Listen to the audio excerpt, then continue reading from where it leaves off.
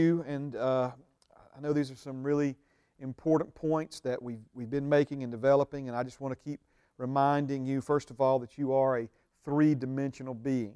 You are a three-dimensional being. Most people think of themselves as a one-dimensional being, and again, God did not create you as a one-dimensional being. He created you as a three-dimensional being. There's many things about life, and especially the Word of God, that you'll never understand if you don't understand that you are a spirit, you possess a soul, and all of that is contained within a physical body. We've been talking about salvation, and we said that Jesus saved us from the corrupted seed of Adam. He didn't just save us from our sin. He didn't just save us. He did save us from our sin, but He did more than that. He didn't just save us from bad thinking. He did more than that. He went all the way to the nature level of our existence, and that is, of course, where we were born again. The new birth is a literal experience. The new birth is a literal experience. It's not figurative. It's not imaginative. It's not metaphorical. When you were born again, if you have been, the deepest part of you, your spirit, was born a second time of a new seed. And seed determines the nature of a thing. Seed determines nature, rather, and the only way to change the nature of a thing is to change the seed that produced it. So Jesus came to change our nature. The Bible says that we were by nature sons of disobedience and children, offspring of wrath. And that's what ultimately Jesus came to change, not just our behavior or modify our thinking, but He bled to death on that cross so that we could receive a new nature. And the only way to receive a new nature is to be born a second time of a different seed, because again, seed determines the nature of a thing. And so the Bible says that we've been born again of the incorruptible seed of the Word of God, and we are now partakers of the divine nature. That's in 2 Peter 1. A few more things. It was not your sin that made you a sinner, and it was not your good works that made you righteous. It was Adam's sin that made you a sinner. I'm not saying you haven't sinned. I'm not saying that I haven't. But it was not your sin that made you by nature someone who is or was a sinner. It was Adam's sin. In the same way, the last Adam, Jesus, it was His obedience, it was His sinless life that made you righteous. Now, this is where we've built on these things, and I just want to keep planting these seeds because I feel like, you just sense things, and I know maybe some of you are struggling with these points, but seed determines the nature of a thing, and nature transcends behavior. Transcend means is greater than, more powerful than. And so behavior, this was the point that we've been making over and over. Behavior cannot change nature from bad to good or from good to bad. In other words, someone who's a sinner by nature cannot do enough good works to change their nature from sinner to saint. And I can get an amen on that just about in any church in the United States. Amen. For that matter, the world, Christian, Bible-believing people. But it's the other way. We amen that good behavior can't change nature from sinner to saint, but many people believe that, one mistake, you're right back, sinner again. And that's just simply not how it works. Now, last bit of the review, and this is going to carry us over into what we're going to be talking about tonight, and that's connecting the idea of being saved, receiving salvation, and being born again. And this is really, really important because a lot of times we study these things and understand these things from the perspective or the context of what Jesus did, but we never really understand what it means to us. I like to say it this way. The four Gospels tell us, what Jesus did for us, but it's the epistles, it's the books of the Bible that come after those Gospels that tell us, why He did it and what it means to us. And there's a lot that we understand about His death and burial and all these things that we take for granted, but we would never know it if the Bible ended with the book of John. And so, as we talk about these things, certainly we want to give glory and honor to Jesus for what He did and His sacrifice for us. But unless we connect with it on a personal level and realize that what He did for us. He didn't come to make Himself right before God in the eyes of God. That was already established. But He came as our substitute. So a couple of verses, Colossians 1:18, it says, He is the head of the body, speaking of Jesus, the church, who is the beginning and the firstborn from the dead. It's very important. The firstborn from the dead, that in all things He may have the preeminence. Jesus was the firstborn from the dead, but He's not the lastborn from the dead. So if you've been born again, you were born from spiritual death. You were also born from the dead. 1 Peter chapter 1, verse 3 says, "Blessed be the God and Father of our Lord Jesus Christ, who according to His abundant mercy has begotten us again to a living hope through the resurrection of Jesus Christ from the dead." So notice, we talk about Jesus being raised from the dead. We celebrated Easter, a few weeks back. But that resurrection was also His new birth. Jesus was born from the dead. Amen. And in so doing that, accomplishing that, He blazed a trail for all of us to follow and come behind Him. All right, now, let's do this. We're talking about identifying with the completed work of Jesus. And we began this last week, so I don't want to go too heavy on the review. Identifying with the completed work of Jesus. And we said that there were 5 key things that He has done for us. And I want to break those down, again, not just so you can give Him praise and honor for it, but so that you can recognize that He did these things as your substitute. Remember the Old Testament system, the sacrificing of the animals as a substitute for the sins of the people. In other words, the Bible says the soul that sins shall die, but Father allowed an animal to be a substitute. All of that preparing the people's hearts for when Jesus would come as the ultimate and final substitute for each one of us. And so when Romans 8 talks about our suffering with Him, that we may be glorified together with Him, what that really means is that we're accepting His sufferings as our own. That we're accepting for ourselves what we could never do for ourselves, but Jesus did for us. And so now by faith in Him, we are accepting His completed work. And so again, every aspect, every component of this is extremely important. So the first thing that Jesus did for you and me is He lived a sinless life. He lived a sinless life. Hebrews 4, 2 Corinthians 5, Romans 8, all talk about this. We looked at those verses last week. Those are in the archives if you weren't available. If you weren't here last week, I'm not going to go back through all those verses. But again, it's clearly established that Jesus lived a sinless life. And again, He did that as your substitute, as my substitute, because remember now, He's going to give you His righteousness. So when Father looks at you, and we'll talk about righteousness, I think we may get into it before we're done tonight, but when Father looks at you, He doesn't just see you as a forgiven sinner. He doesn't see you as someone who has sinned and is now forgiven. But remember, the person that sinned was buried with Christ, and you became a new creation, born of His incorruptible seed. And so when Father looks at you now, He sees you as one who has never sinned. Because again, Jesus lived a sinless life as your substitute and then gave that nature. He gave that, it's more than credit, but gave credit to you for doing that. All right? So, let's move forward. So the first thing Jesus did for us is He lived a sinless life. The second thing that He did for you and me is He died on the cross. He died for your sins and for my sins. Turn with me to Galatians chapter 2 and verse number 19. Galatians 2 and 19. And this, we'll look at some other verses, but man, this one right here is it just pretty much says it all. Praise God. Galatians 2 and 19, it says, "For I, through the law, died to the law that I might live to God. I have been crucified with Christ. It is no longer I who live, but Christ lives in me. And the life which I now live in the flesh, I live by faith in the Son of God, who loved me and gave Himself for me."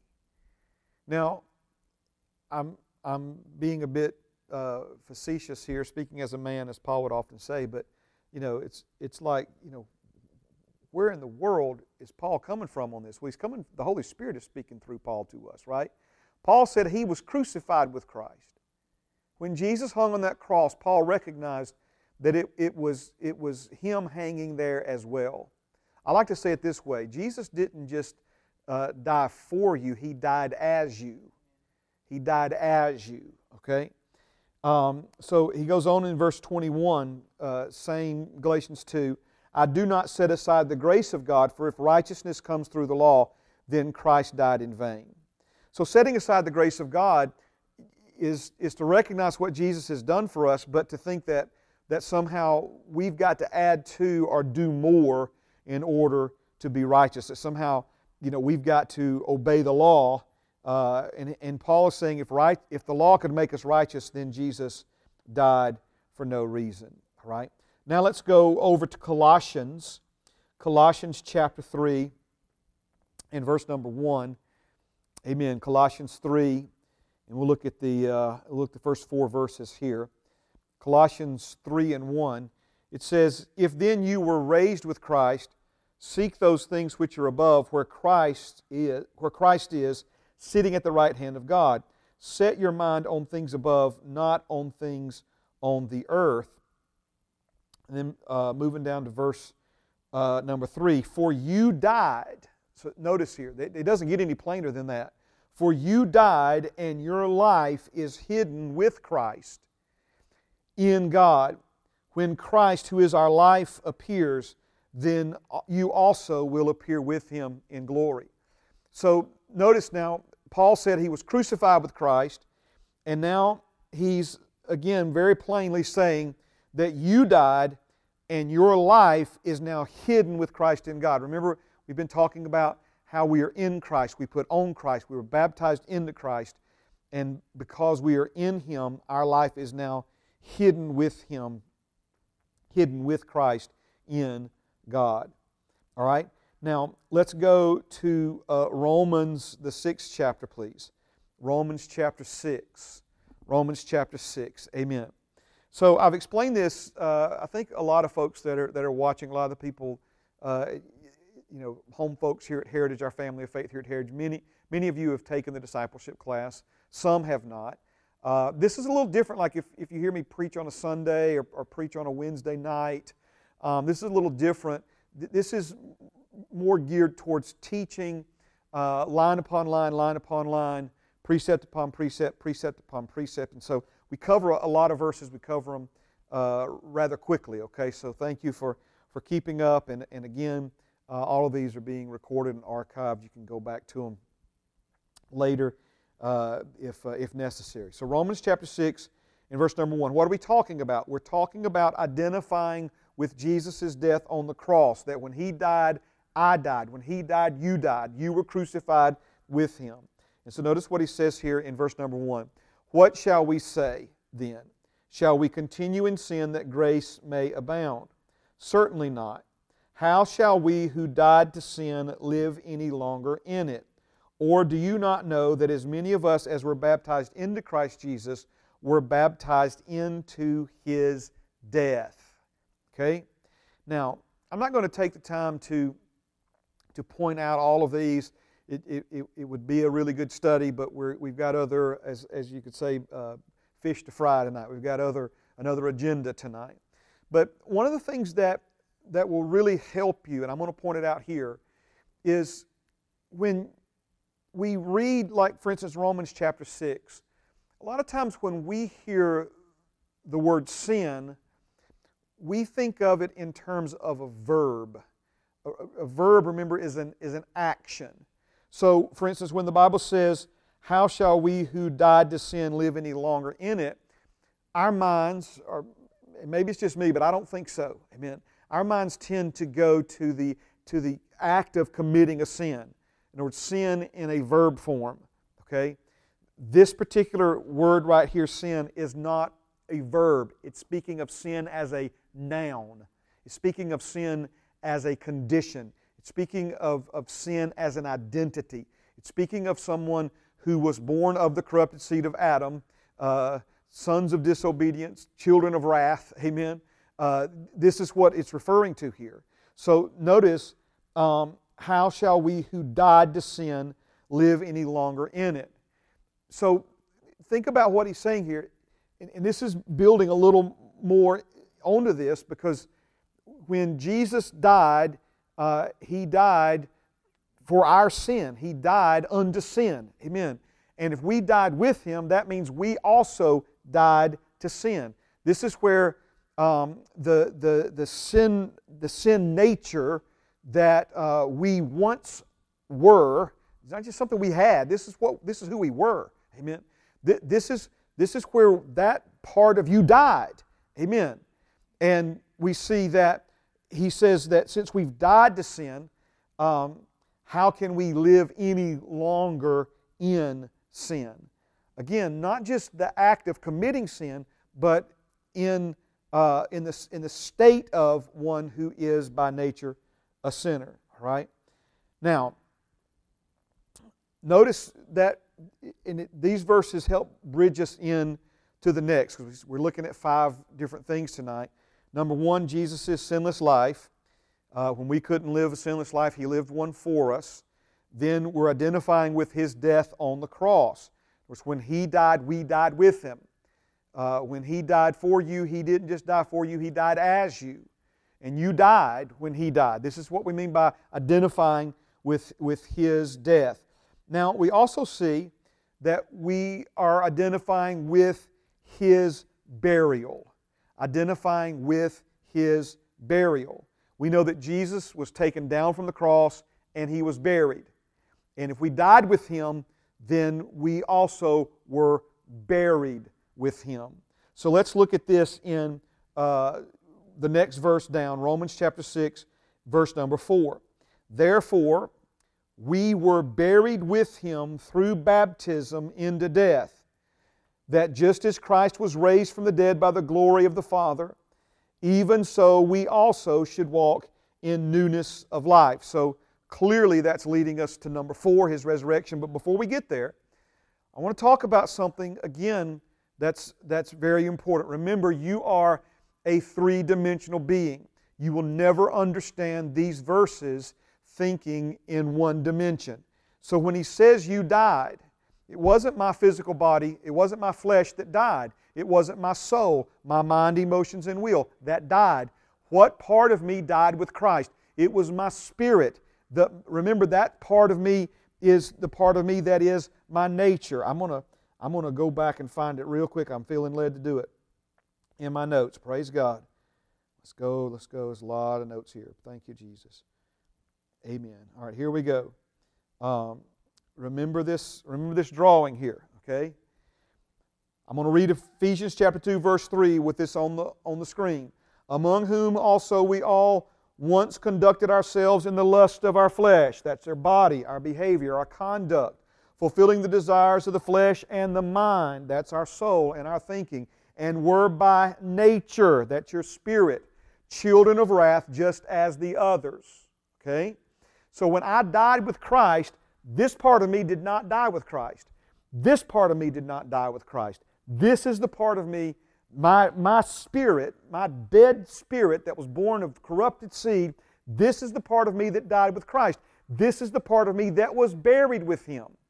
Okay? Now, why am I spending so much time on this? There are so many people who struggle with this idea of a dual nature within man. Okay? A dual nature. And this goes back to the one-dimensional thinking and really overplaying the hand as far as the understanding of what it means to be born again, what it means to get saved. Right? So you can disagree with me, but just hear me out, please. Hear me out, please. When Jesus died for you and me and was buried for you and as you and me, this is the part of us that He came to not just change, but again, how do you change it? You've got to get rid of this guy altogether. When He put a new spirit in you, He didn't refurbish this one.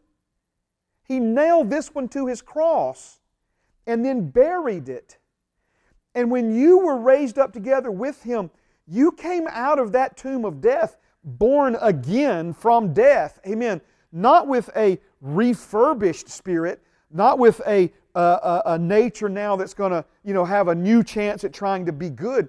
You were reborn with a new nature, the divine nature of God. Now, I know, and so just hear me out, please. And some of the classes that are ahead, we're going to get into the renewing of the mind. But just pray about this and ask the Holy Spirit and see if He won't help you with this. I know that there are a lot of theologians, there are a lot of denominations. I mean, I've had people get very, very agitated at me for even daring to say this, okay? But listen to me, please. People say, well, why do I still want to sin? Why do I still, am I drawn to sinful things and things that I know are wrong? Well, Paul talked about that in Romans 7 and Romans 8. Let me offer this one explanation, okay? The old you left an imprint on your mind, on your thinking, on your emotions, your feelings, and an imprint on your will or your choices. And that's why, and I'm going to use this word I'm going to overemphasize it almost to the state of being annoying, okay? That's why it seems like you have a dual nature. You do not have a dual nature. The completed work of Jesus put a new nature in you, put His nature in you.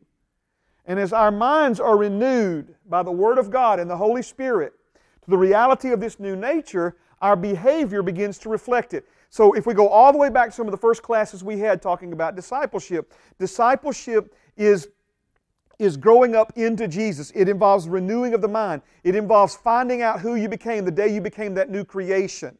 Okay?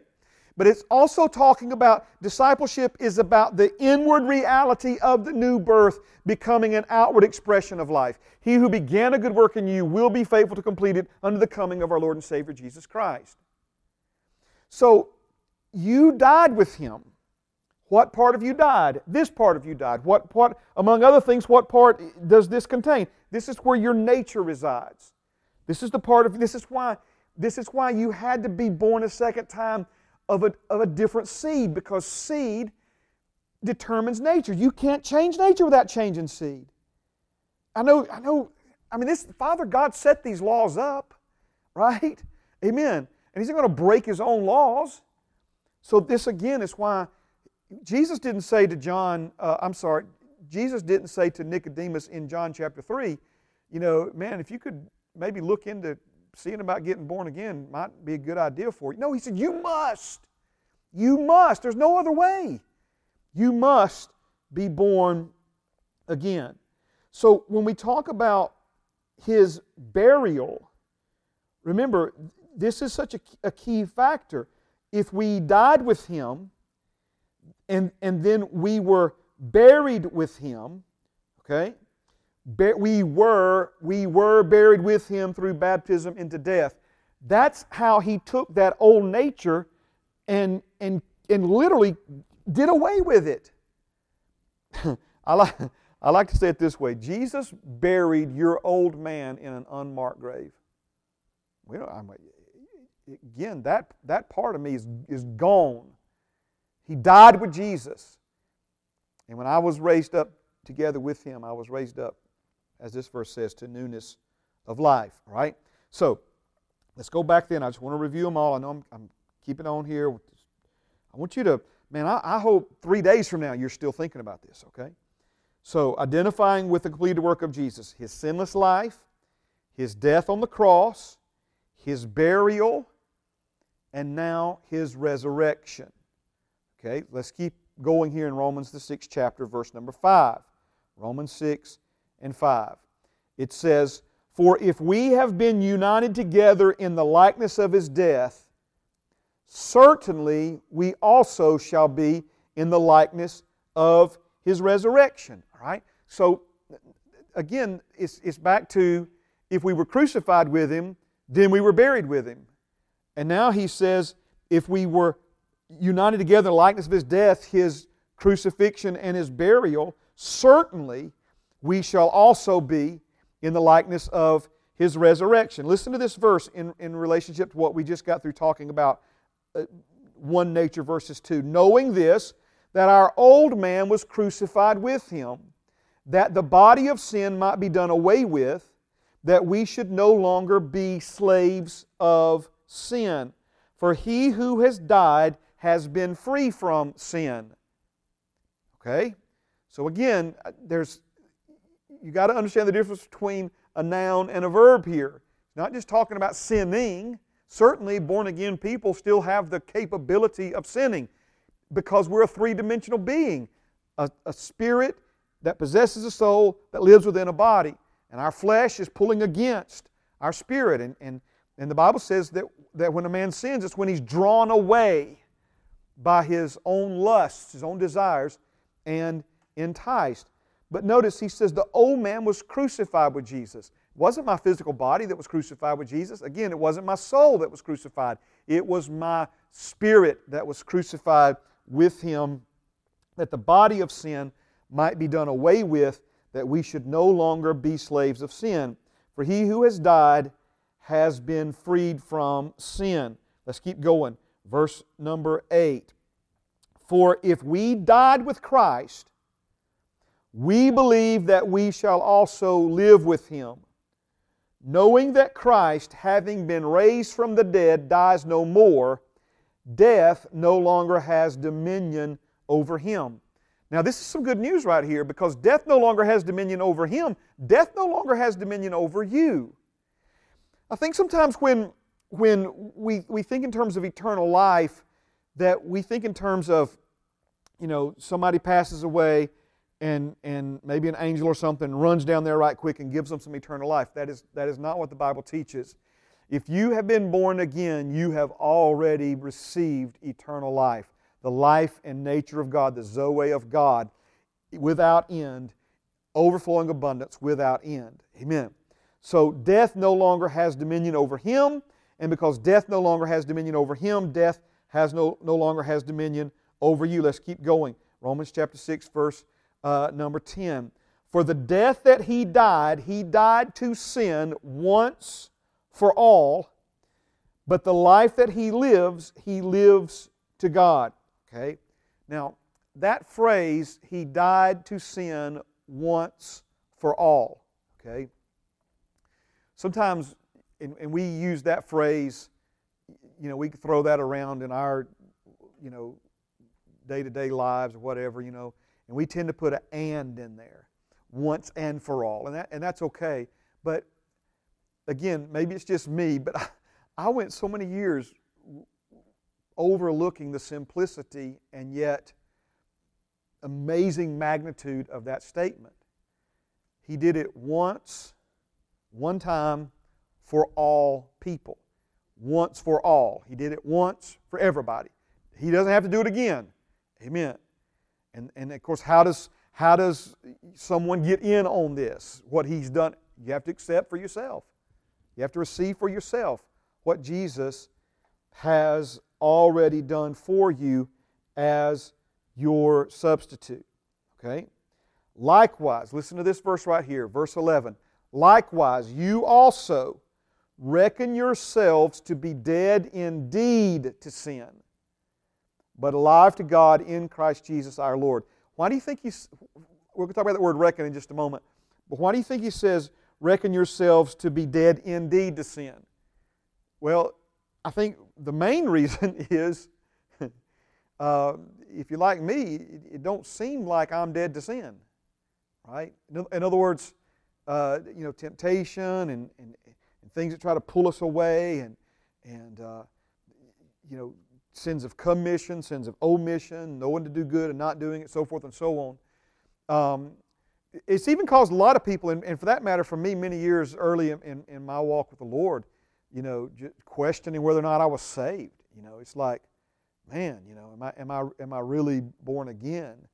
Still struggling in these areas. Now, when he says, reckon yourselves to be dead indeed to sin, I'm going to go back and put our drawing up. Praise God. I should have moved one down closer to my notes, all right? It's not a trick question. Which of these three parts of you, which one do you reckon with? Okay? Clearly, reckoning is something you do in your mind. And so he says, likewise, reckon yourselves indeed dead to sin. So here, it may not look like, seem like, or feel like you're dead to sin. Here, you absolutely are dead to sin. Reckoning yourself dead to sin will help you live free from sin in your body and behavior because you are free from sin. Are you seeing this? Again, three-dimensional. You're a three-dimensional being. You got to think in three dimensions. Okay?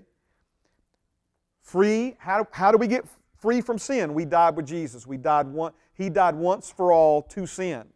Okay? Put an end to it.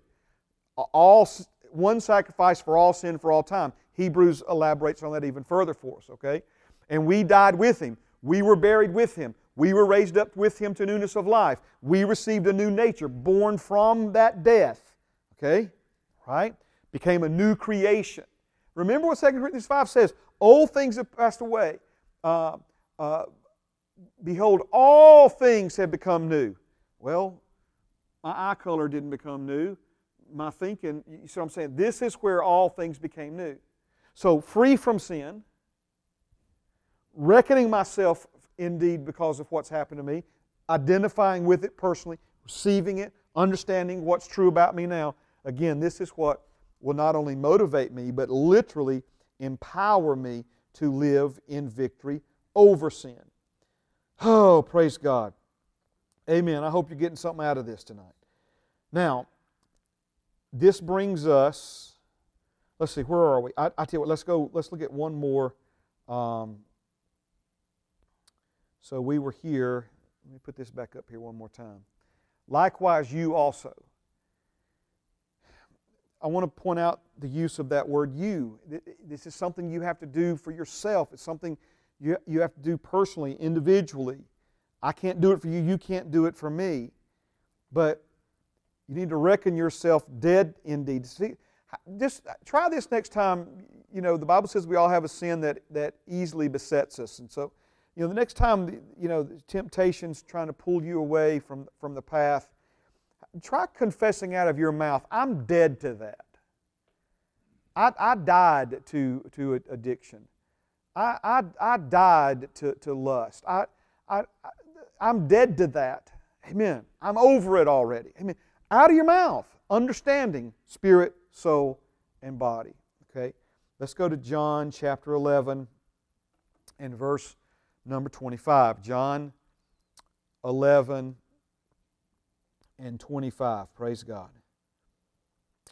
Thank you, Jesus. Thank you, Father.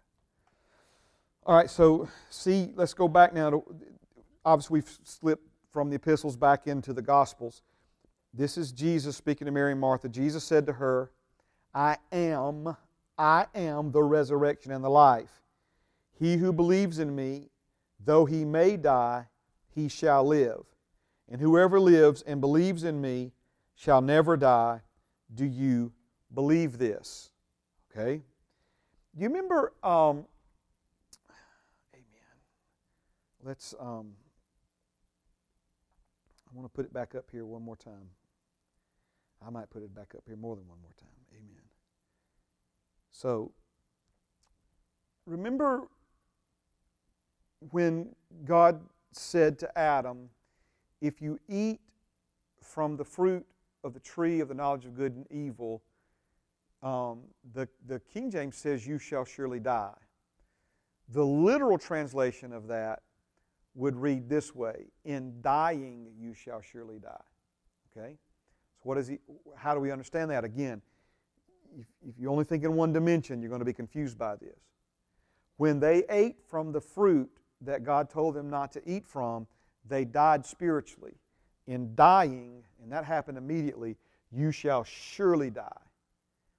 So they continued to maintain a biological existence, but they were spiritually dead. So we know that there's Zoe, that's the spiritual life and nature of God, amen, and there's bios, which is just physical or biological life. So God said, if you eat of the fruit, in dying, you'll surely die. Dying, you'll surely die. If those of you who are in the class, those of you who are not, I'll just quickly, one of the ways that I like to illustrate this, years ago, I took a sander, an orbital sander, plugged it into the wall, held it up on my head, over my head, and just cranked it up wide open, and walked until I pulled it out of the cord out of the wall. Well, it became disconnected. It didn't stop immediately, though. It ran and ran and ran and ran and ran and ran until it stopped, okay? So when sin unplugged Adam and all of Adam's descendants from the life flow of God's life and nature, we maintain biological existence, but again, it's fleeting. So in dying, he said, you shall surely die. Now, if you go back to where we were in John 11 and 25, Jesus said, I am the resurrection and the life. He who believes in me, though he may die, he shall live. Now we're going back, okay? The death now is in the physical part, but the body may die, the bios may expire, but if you believe in Him, because He is resurrection and Zoe, amen, then you shall live, and whoever lives and believes in me shall never die. Do you believe this? Well, I know there's a lot of folks who've taken this and they've said that, this means that as Christians we don't have to die physically. Well, again, you've got to let the Bible interpret the Bible. The Bible says it's appointed unto man once to die. The physical body, okay? But if you understand three dimensions, again, I've said it so many times, but it'll answer 1,000 questions for you when it comes to the Word of God. Whoever lives, meaning someone who is biologically alive and believes in Jesus, will never die.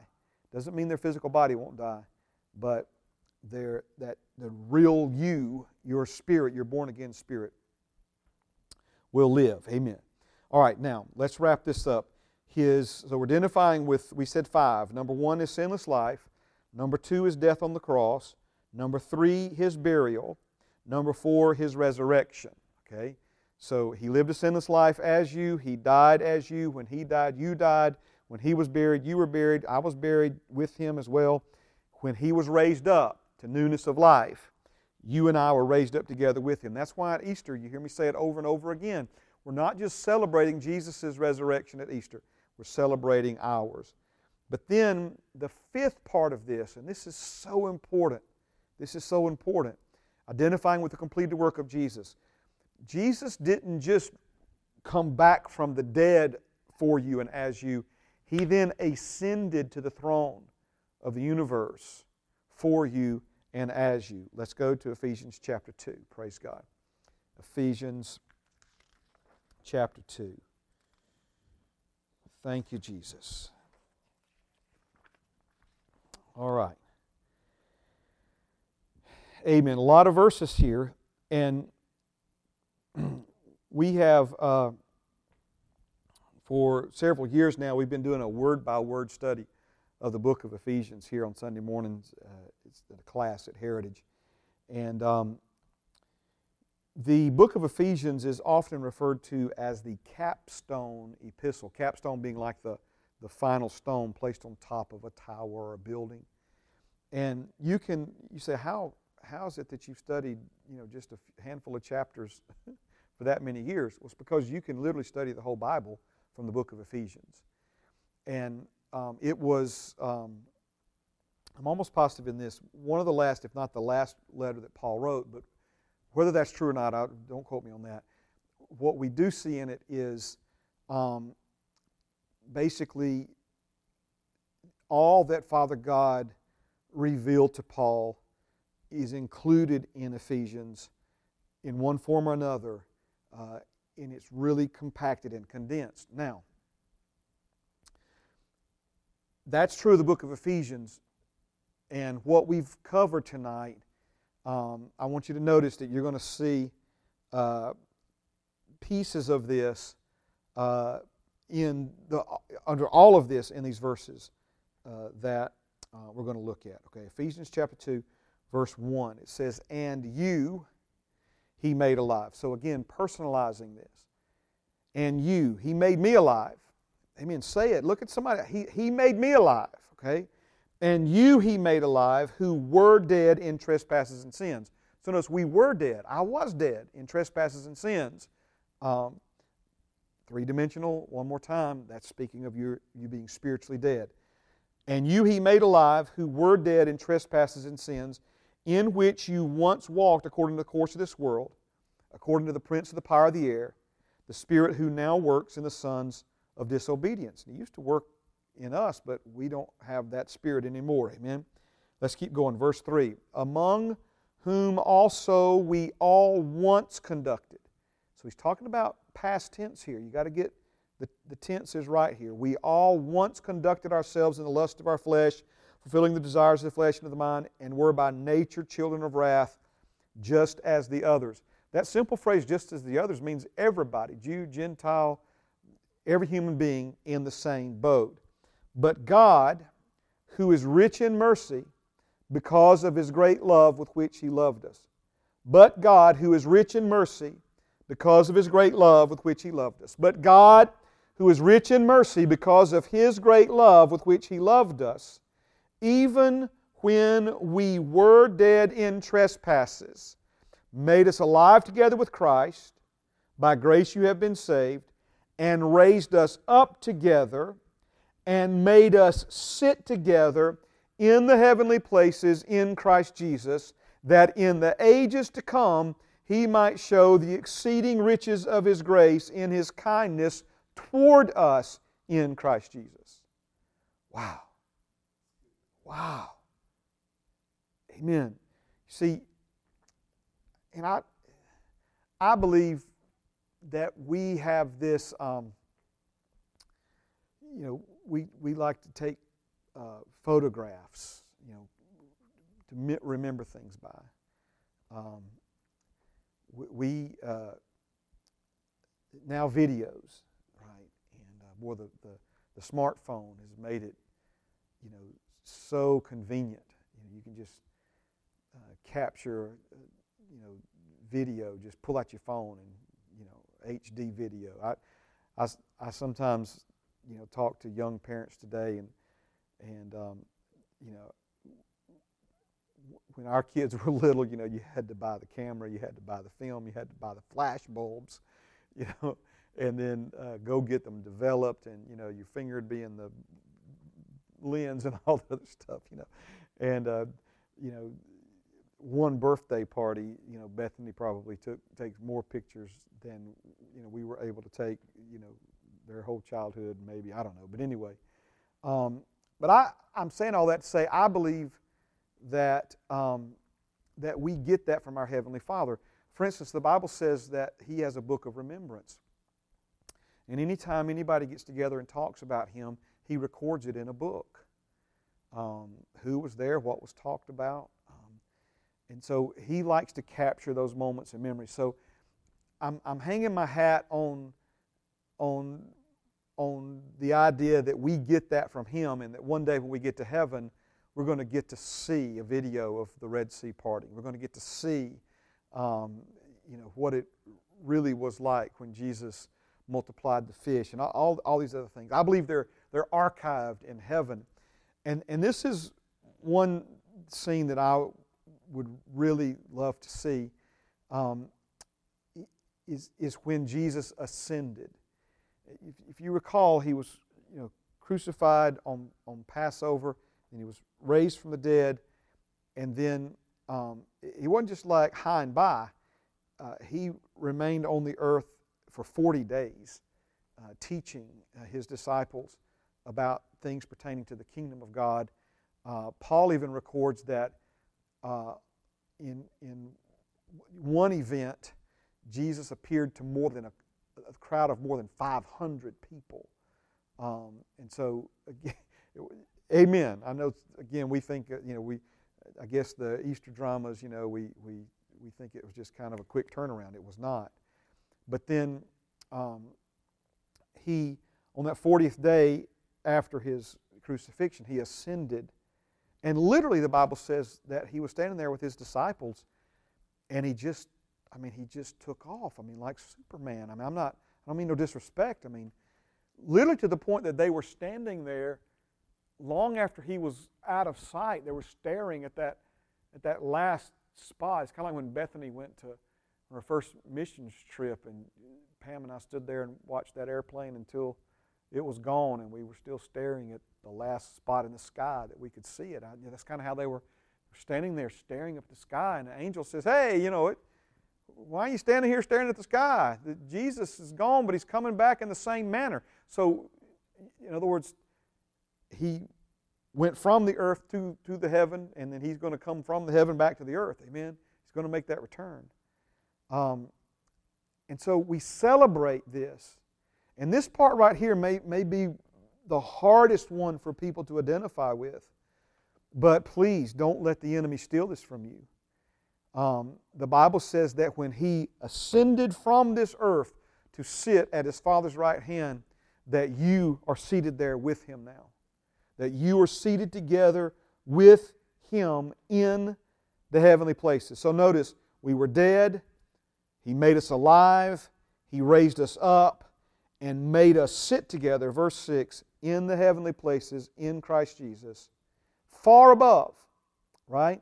It's what the Bible teaches us in other places, that we are seated there with Him far above all principality, power, might, and dominion, every name that can be named. Amen. Remember, we're on the earth, but while we're here, we're also in heaven. Remember, Jesus said to Nicodemus, no one's gone up to heaven, but the Son of Man who came down from heaven, who is also in heaven. And I'm sure Nicodemus was standing there going, what? Right? But He's talking, and then He goes on to say, and so is everyone who is born of the Spirit. In John chapter 3. Read it later, but John chapter 3. I'm just bringing it up now because what was Jesus saying? Jesus was saying, Nicodemus, I'm here on the earth, but while I'm here, I'm also in heaven. He was touching two worlds at the same time. And now, this is what has happened. This is the predicament, the situation, not predicament, but a good predicament, amen, that Father has put in place for you and me. We're here, but while we're here on the earth, we're seated with Jesus far above all the demons in the lower atmosphere that are trying to control the earth, having authority over them in His name. Let's keep going, and then we'll finish right here for tonight, okay? He says, for by grace you've been saved through faith, and that not of yourselves. It is the gift of God. Now let me stop here for just a moment, okay? When we talk about His sinless life, when we talk about our dying with Him, our being buried with Him, our being raised up together with Him, and our ascending with Him and sitting with Him, together with Him in the heavenly places, there is a very important name for this doctrine. There's a very important name for this teaching. Okay, are you ready for it? It's called salvation. Okay, this is what it means to be saved. If you have received salvation, you may have never even heard these things before, but every bit of it's true about you right now. Sinless life, you died with Him, you were buried with Him, you were raised with Him, and you ascended with Him, and you were seated with Him, whether you ever believe it or not, whether you ever exercise the authority that you have as one seated with Him or not, it doesn't change the fact that it's absolutely 100% true about you right now. And notice, again, it was, I almost sense like the Holy Spirit, through Paul, was so excited. I'm going to go back up here. Remember, he says, even when we were dead in trespasses, made us alive together with Christ. Notice in parentheses, by grace you have been saved. It's like he couldn't even wait. It was like, I got to let you know what we're talking about here. We're not talking about some extreme doctrine. We're not talking about the faith movement. We're not talking about something that Brother Copeland or Brother Hagin came up with. We're talking about salvation. We're talking about simple salvation and what is true about someone who has been born again. For by grace you've been saved through faith, and that not of yourselves. It is the gift of God, not of works, lest anyone should boast. Verse 10, for we are His workmanship, created in Christ Jesus for good works which God prepared beforehand that we should walk in them. Man, this verse speaks of so many things, that verse 10. That word workmanship in the Greek is the word that we get our English word poem from. It's poiome, if I'm saying it correctly, in the Greek transliteration, P-O-E-M-I-A, I believe. And so the idea behind a poem is it's something that has had a lot of thought put into it. When you write a poem, you don't just write something down. It's not like a grocery list, right? It's something that has structure and timing and so forth and so on, right? So he's saying that we are His handcrafted, thought-out workmanship, that we were created in Christ Jesus for good works. Amen. Which God prepared beforehand that we should walk in them. In other words, this is Father's way of getting us back to where He always wanted us to be, doing what we were always meant to do, living like we were always meant to live, having what we were always meant to have. Amen. By grace we have been saved, not of works, lest anyone should boast. Amen. Let me pray for you. Father, thank you for your love for us. Thank you for the things that you're revealing to us. Thank you, Father, for helping us to lay hold of these things. Lord, that this would not just be another class that we heard, that we maybe took a few notes and just move on to something else. But Father, this is the very essence of our salvation. This is the very purpose for which Jesus did all that He did, accomplished all that He accomplished. Lord, He did it for us. He did it as us. He did it as our substitute. He gave us credit for His sinless life. We died with Him. We were buried with Him. The old nature, the old man that we were, was left in an unmarked grave. We came up out of that grave with Jesus, a new man, with a new spirit, with a new nature. And Lord, it's time that we reckon ourselves to be resurrected. Reckon ourselves, consider ourselves to be raised with Christ. Consider ourselves to be dead to sin. Consider ourselves to be seated together with Him far above all principality, power, might, and dominion, and every name that's named. And I thank you, Father, for your goodness to us. I thank you for your Holy Spirit and for your word renewing our minds to these truths. In Jesus' name, amen and amen. All right, we look forward to joining together with you again Sunday morning at 10:30. You have a wonderful, blessed rest of your week and good things coming.